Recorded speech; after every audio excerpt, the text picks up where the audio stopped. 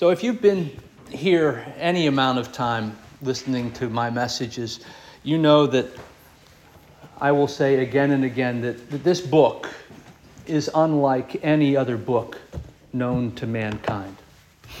This is a book that claims to have divine authorship. In fact, the Apostle Paul, in writing to Timothy, makes the statement that all Scripture is God-breathed, suitable for teaching and reproof, for correction and training in righteousness. A claim that God is the author of this book. Now, it's one thing for somebody to make that claim. I mean, frankly, you could pick up any book that you wanted to and say, God wrote this book. So the claim itself isn't what makes it unique. It's the fact that it backs up the claim. That there are many instances where there are prophetic statements captured sometimes years, sometimes decades, sometimes centuries before they are actually fulfilled. But when they are fulfilled, you cannot deny that God's plan is in process. And so this book is different. This book, written by God, declares things that we see coming into fulfillment, things that we need to be aware of as we seek to understand what it means to worship God. Because we have to understand who we are, and we have to understand who He is if we're to worship rightly. And God makes it clear very early on, the first couple of chapters of Genesis, the first book in the Bible, that this righteousness that this book is called to draw our attention to is something that we fail on. We see from the very beginning Adam and Eve being deceived by the words of the serpent, living sinfully and not righteously before God. And so it makes sense from that standpoint to know that the primary battle in this book is not going to be a battle against flesh and blood, but against sin and unrighteousness. And we see that set in motion as early as Genesis chapter 3, where there is this promise made by God of one who would come and with his heel crush the head of the serpent, while at the same time being bruised by the serpent in this act of salvation. God speaking already that He has a plan for dealing with our unrighteousness. The rest of the book is an unfolding of that promise, how it takes shape, what that promise keeper is going to look like, if you will. Moses captures one of the first glimpses that we get of that later on in Deuteronomy. In Deuteronomy chapter 18, as we are looking for who that crusher is going to be, Moses writes this, "The Lord said to me, what they say is good. I will raise up for them a prophet like you from among their fellow Israelites. And when I will put my words in his mouth, he will tell them everything I command him." So as we look for the one to come, we see there's this promise of a prophet, at the very least equal to Moses, if not greater. So that's the first thing that we're looking for.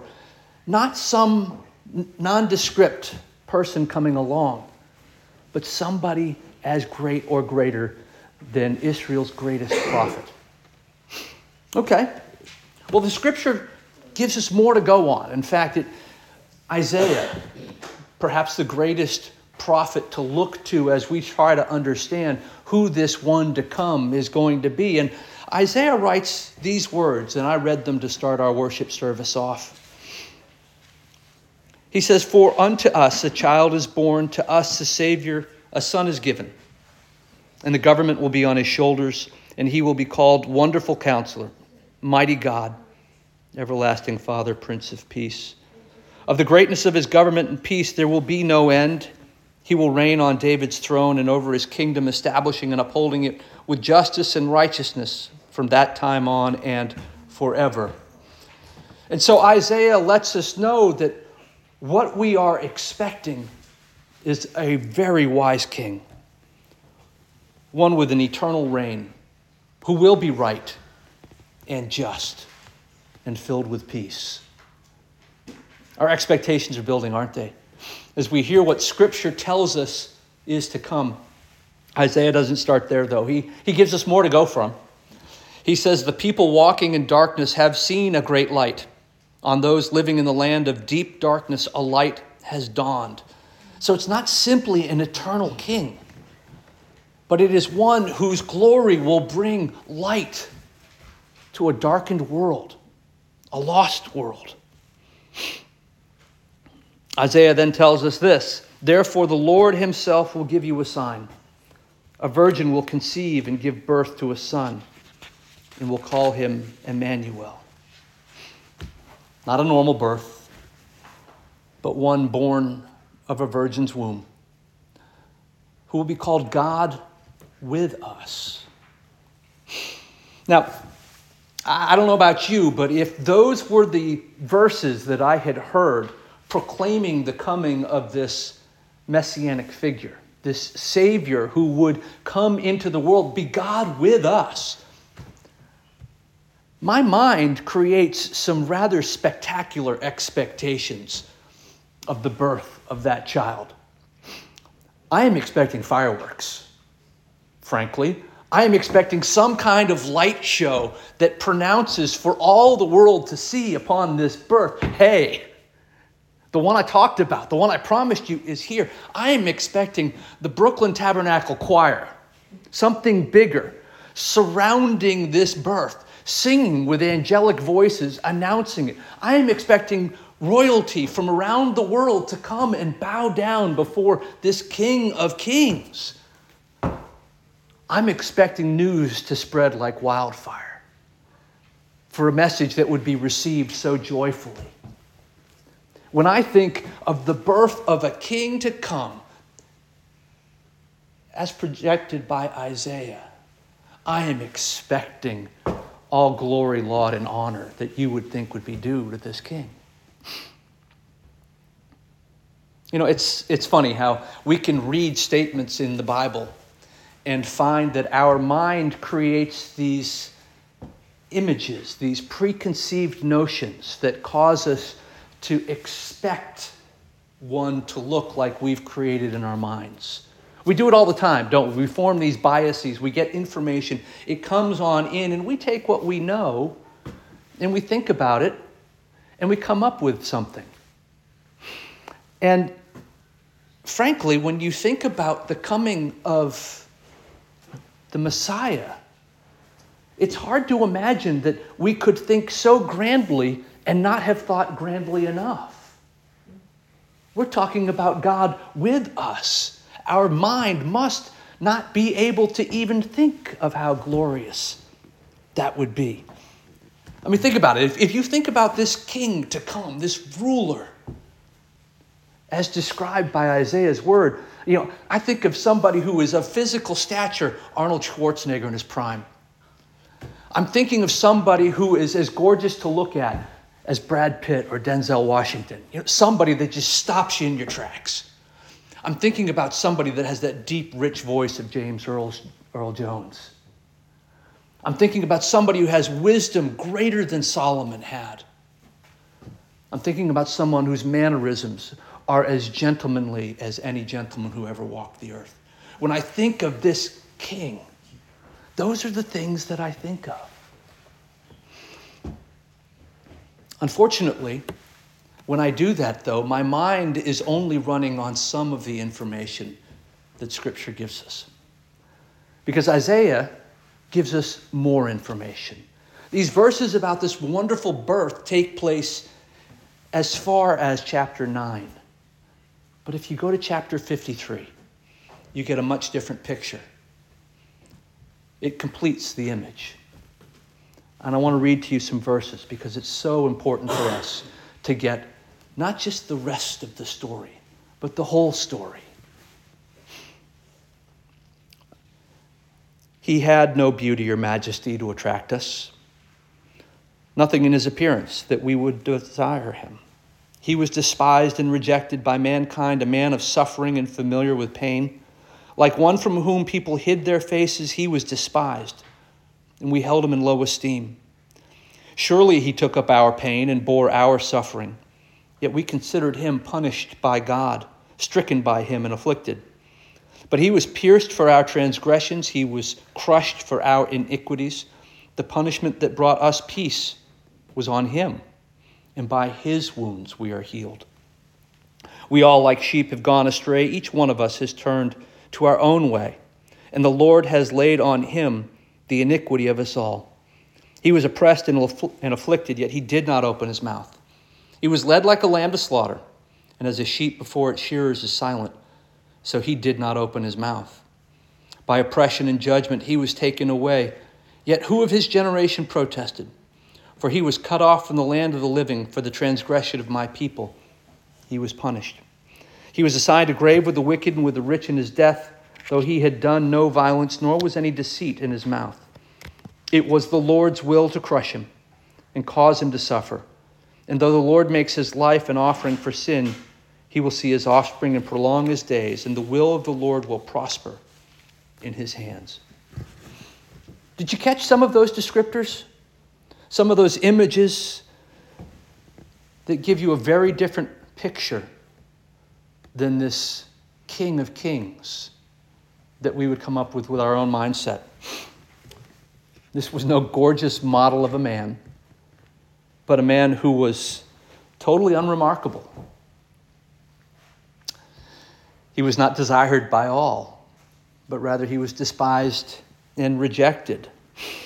And he wasn't one who was going to inflict pain upon others and subjugate those who would otherwise been oppressors. No, this is one who would take on pain and suffering himself. We would think the Prince of Peace to know nothing other than peace, but he knew nothing other than suffering. It was not for the conquering of territory that he would go into battle, but he was bruised and crushed for our iniquities, for our sin. The enemy was not the enemy around us, it's the enemy within us. And that was the battle he came to fight. So, if we are so far off in understanding the battle that he came to fight and who he is, perhaps we should have been expecting a different sort of birth. Perhaps we should have been expecting something that would have been almost invisible to the world around him. And I say almost because this is the birth of the Son of God. It can't be completely invisible. But it won't be nearly as remarkable as I think a king's birth ought to be. I suspect it went something like this. So Joseph also went from the town of Nazareth in Galilee to Judea to Bethlehem, the town of David, because he belonged to the house and line of David. And he went there to register with Mary, who was pledged to be married to him and was expecting a child. And while they were there, the time came for the baby to be born, and she gave birth to her firstborn, a son. She wrapped him in cloths and placed him in a manger because there was no guest room available for them. As nondescript and as simple as that. Not even a talk of how many hours in labor, but simply a statement. It was time to give birth, and this child was born, wrapped in cloths, placed in a manger. But this is the Son of God, and so it couldn't simply be left there.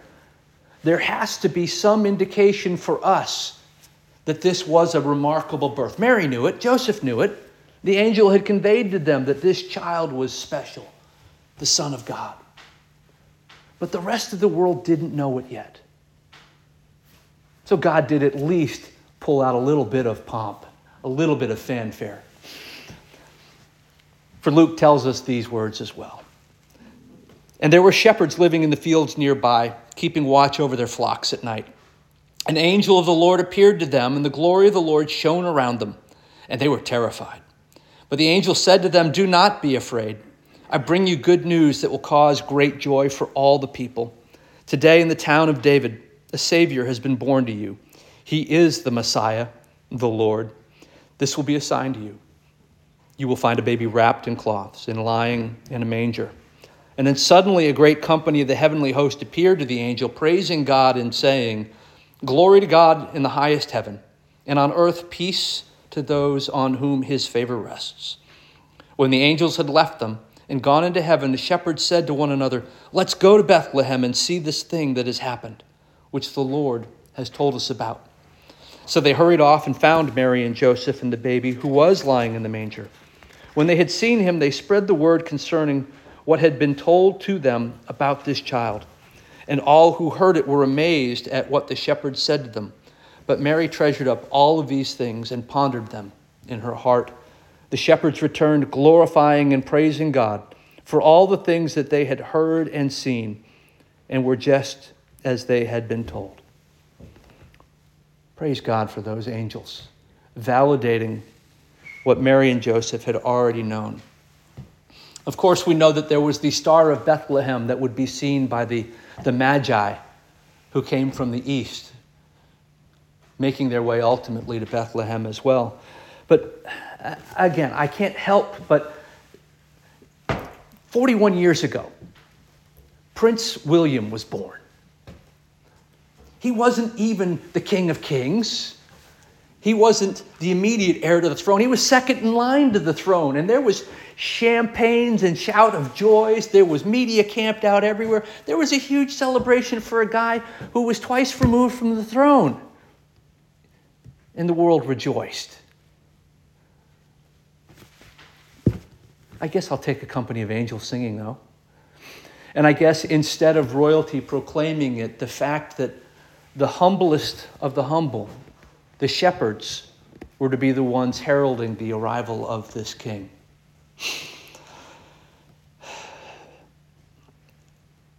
God's plan was not to come on to be served,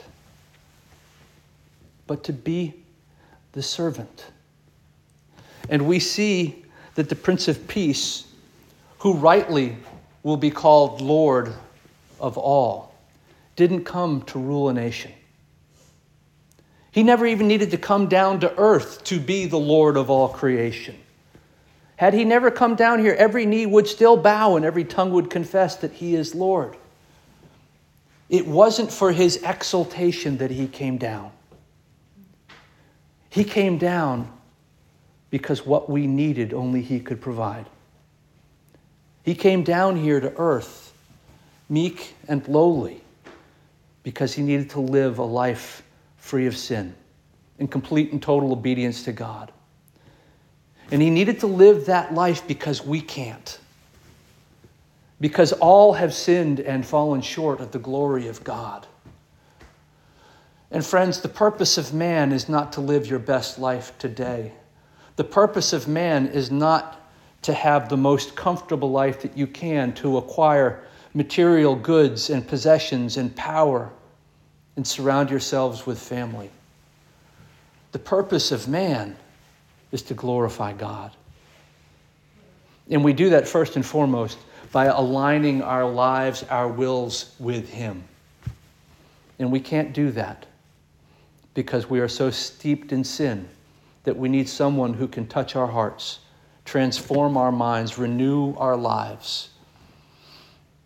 For that reason, Jesus came. He came to live a perfect and sinless life, to show us the way, to connect us with God in a way that we couldn't otherwise have been connected. To die on a cross was his purpose for coming. And as I think about it, that tells me in my mind that that baby should have been celebrated even more grandly upon birth than I can imagine. But that wasn't his way. His ways are not our ways, and his thoughts are not our thoughts. He knew that humility was the way that we needed to understand as a path to God. So for that purpose, a humble king was born in Bethlehem, not in the presence of a royal court with an adoring group of people singing and shouting and celebrating. Instead, not even in the inn, because there wasn't any room for him. And so he was simply born and wrapped in cloth and placed in a manger. The fullness of Scripture gives us the fullness of the picture. of who God is, why his only begotten Son had to come, of who we are, and why we need to recognize that getting right with God is the most important thing in our lives. For those reasons, Christ was born into this sinful, fallen world some 2,000 years ago. With humility, near anonymity, the Prince of Peace came into being. As we prepare to celebrate Christmas tomorrow, as we rejoice in all he has done, I want simply to close with these words Paul wrote to the church in Galatia.